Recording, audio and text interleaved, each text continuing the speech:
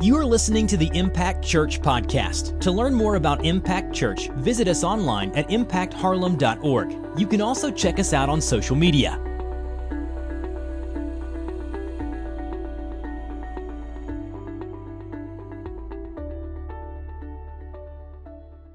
Merry Christmas. I just want to say Merry Christmas to y'all. Thanksgiving is past. We are into December now. We're actually our second week in December.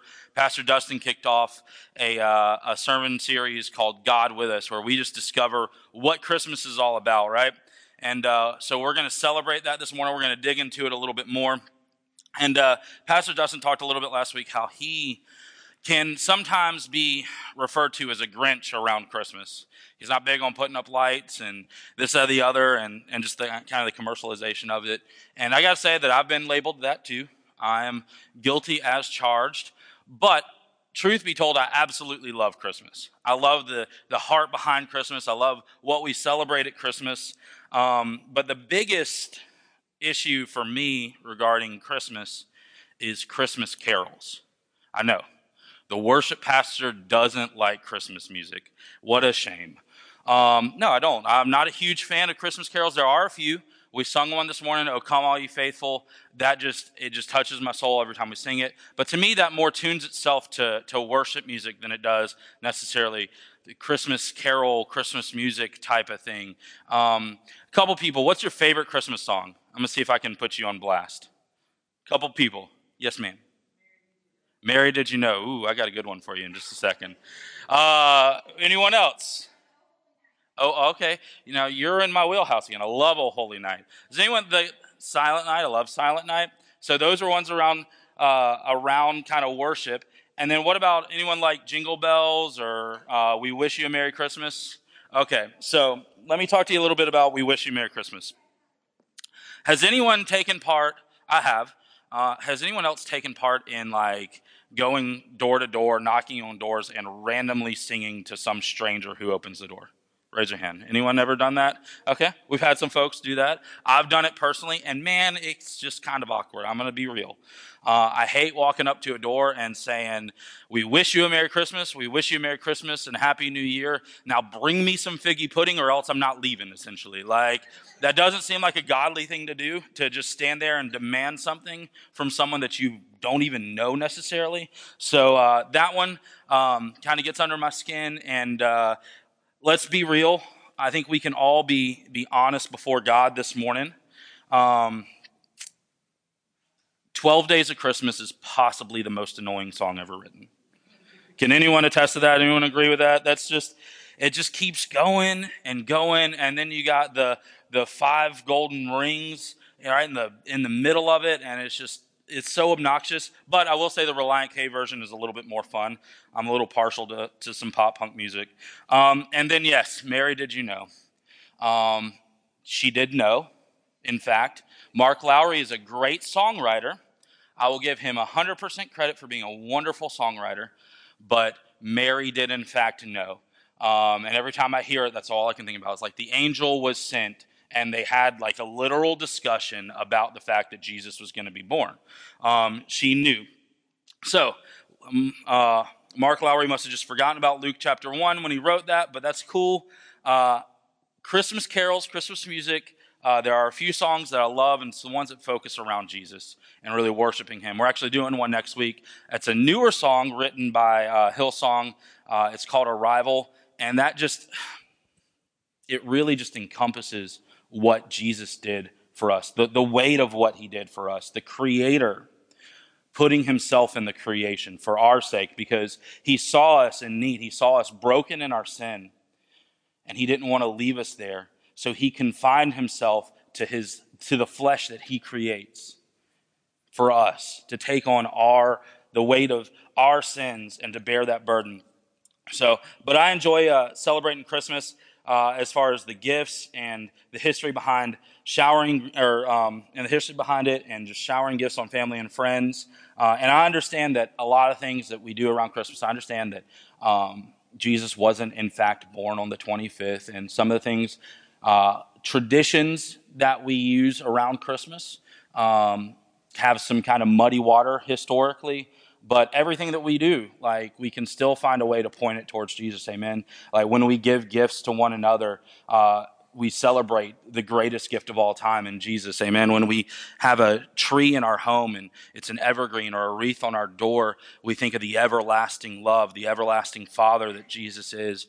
Many of us know the idea behind the candy cane. It's a shepherd's hook. It's a J for Jesus. The white and the red signify Jesus' blood and washing us white as snow. There are a lot of things that we do around Christmas that, like I said, sometimes you can have different people argue that they trace back to some historical muddy water, but everything we can really focus on Jesus and the arrival, the initiation of grace, which is what Christmas is, right? It's the initiation to God's plan for grace in our lives through Jesus. So his birth is that plan first stepping into action, and that's something worth celebrating. Amen. So last week, Pastor Dustin kicked off the God With Us series. He talked about the fact that God with us means that because of Jesus, where there was once darkness, there's now light. Where there was once hopelessness and fear, we have hope. And even though we have rebelled against God, there's restoration through Jesus. And all of those things are initiated by the arrival of Jesus. Today, we're going to jump into Isaiah chapter 9. We're going to talk a little bit about the character of Jesus and who Jesus is, how we can apply those things to our lives. Forewarning, the first few verses of this are kind of historically weighty, so I'll do a quick explanation of that, and then we're going to really hone in on the last couple passages. But if y'all would stand to your feet, we don't do that every week, but we're going to do it this week. Isaiah chapter 9, we're going to start in verse 1. It's going to be on the screen.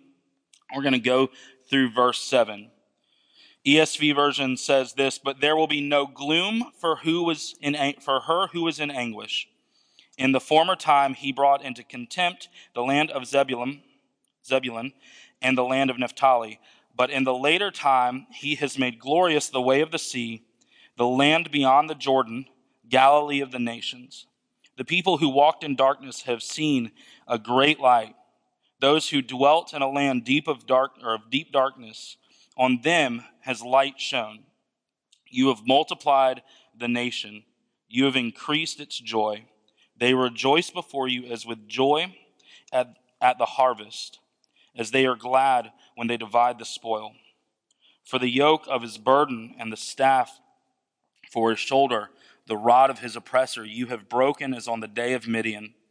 For every boot of the trampling warrior in battle tumult, and every garment rolled in the blood will be burned as fuel for the fire. For to us a child is born, to us a son is given, and the government shall be on his shoulder. And his name shall be called Wonderful Counselor, Mighty God, Everlasting Father, Prince of Peace.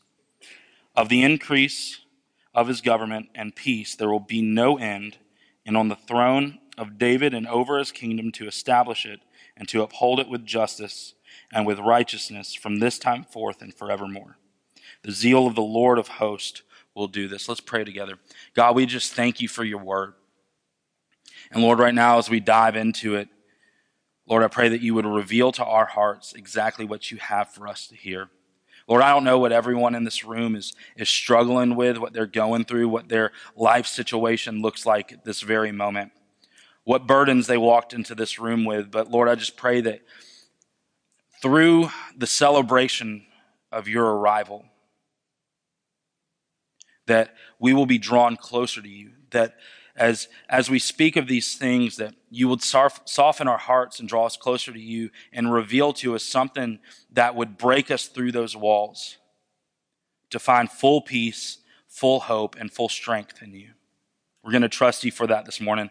Lord, hide me behind the cross. I don't want any of my words to be spoken. I want only the message you have to cut through.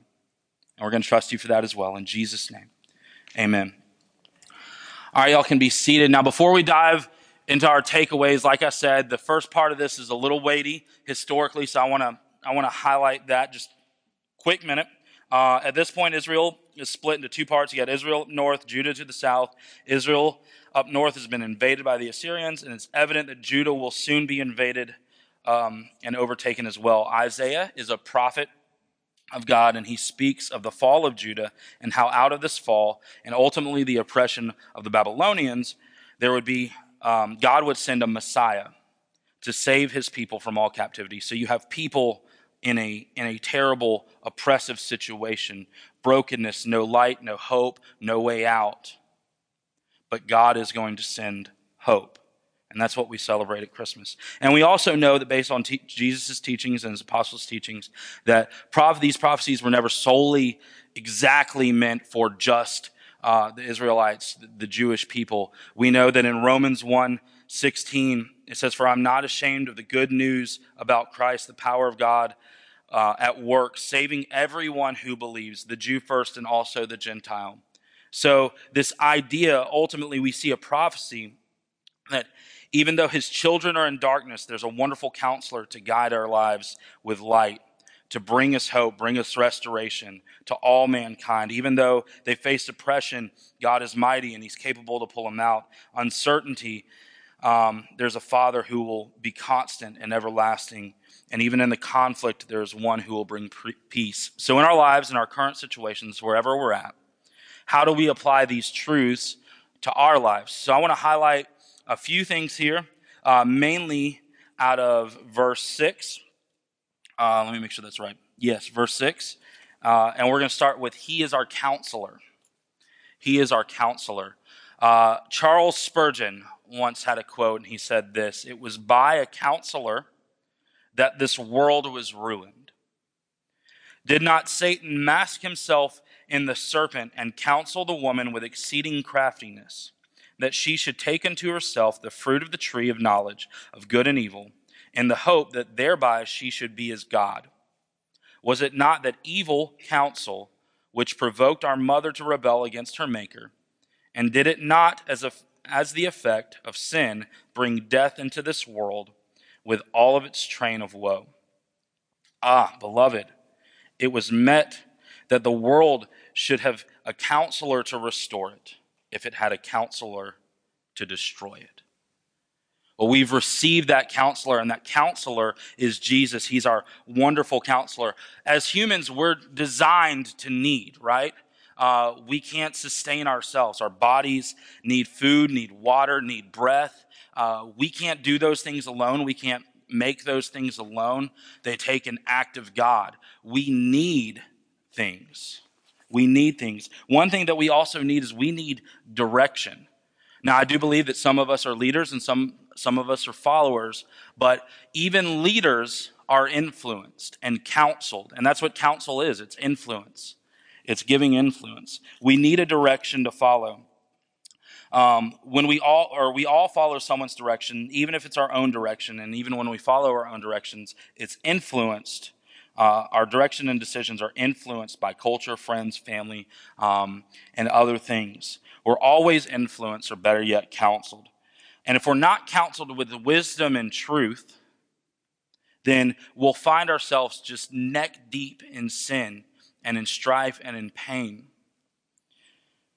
John 1:14 says, "The Word became flesh and it dwelt among us, and we have seen his glory, glory as of the only Son of the Father, full of grace and truth." Jesus is our wonderful counselor, and he is full of grace and truth. Who better to counsel our lives than one who is full of truth and full of grace? So if we can grasp onto Jesus, who is the wonderful counselor, and if we take hold to him and his word and his direction, and we know that and we trust that he is full of grace and truth, we'll begin to bear his fruit, which is love, joy, peace, patience. I love the idea of joy. You know, we talk about that in this verse a little bit, going back to our main verse here in Isaiah. Let's see. Verse 3, "You have multiplied the nation, you have increased its joy. They rejoice before you as with the joy of the harvest." See, the harvest was just a great time of celebrating God's provision.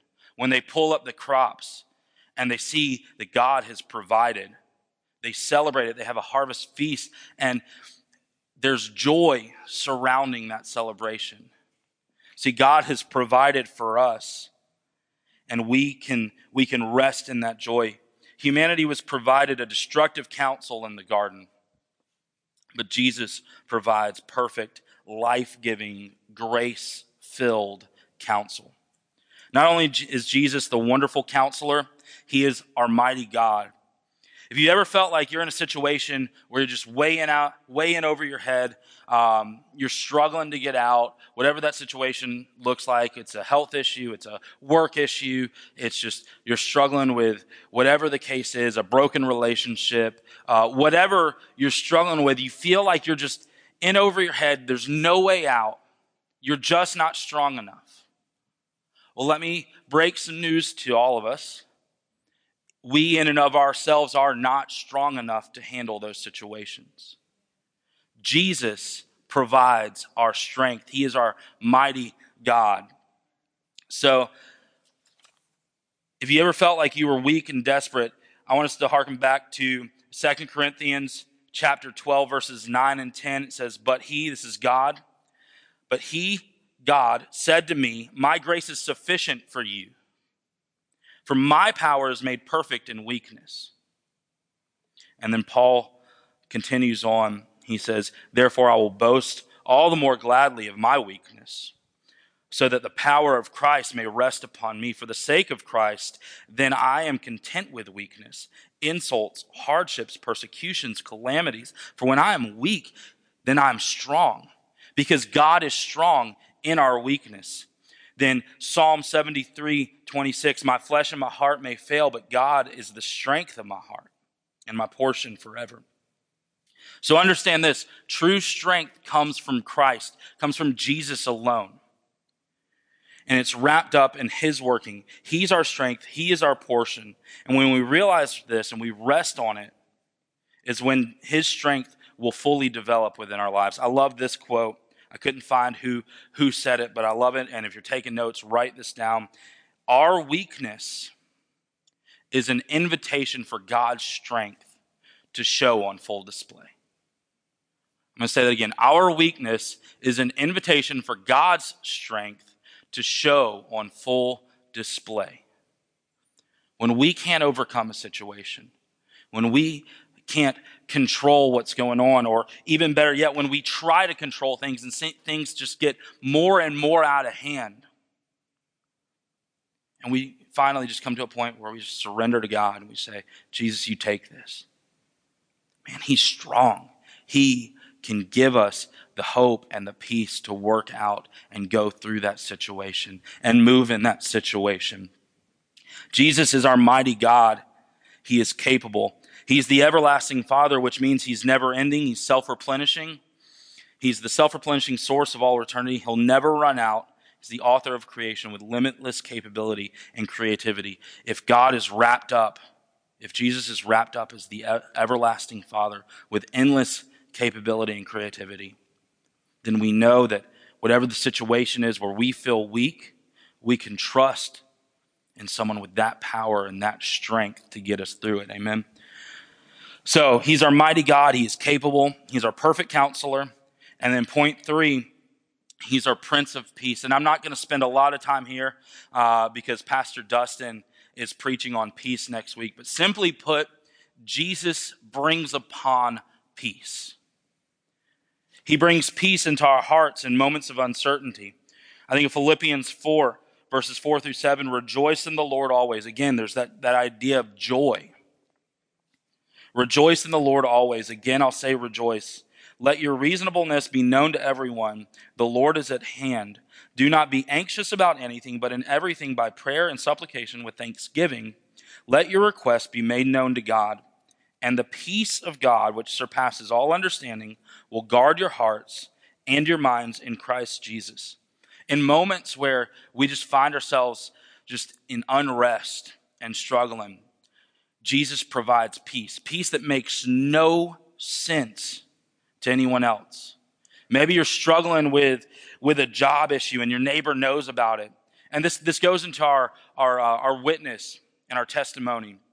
Maybe your neighbor knows that you're struggling with a job situation. Let's just use that example. But you go outside and you just have this joy about you, that you believe it's going to be okay. You know that maybe your bills are coming up and you don't have the money to pay for it, but you trust that God's going to take care of it in some way, shape, or fashion. And that neighbor who may not know Jesus says, man, there's something different. I would be freaking out in your situation. How are you holding it together? You say, because Jesus brings peace. He is our peace. He's also, and this is worthy of like the utmost celebration. Jesus is the peacemaker between us and God.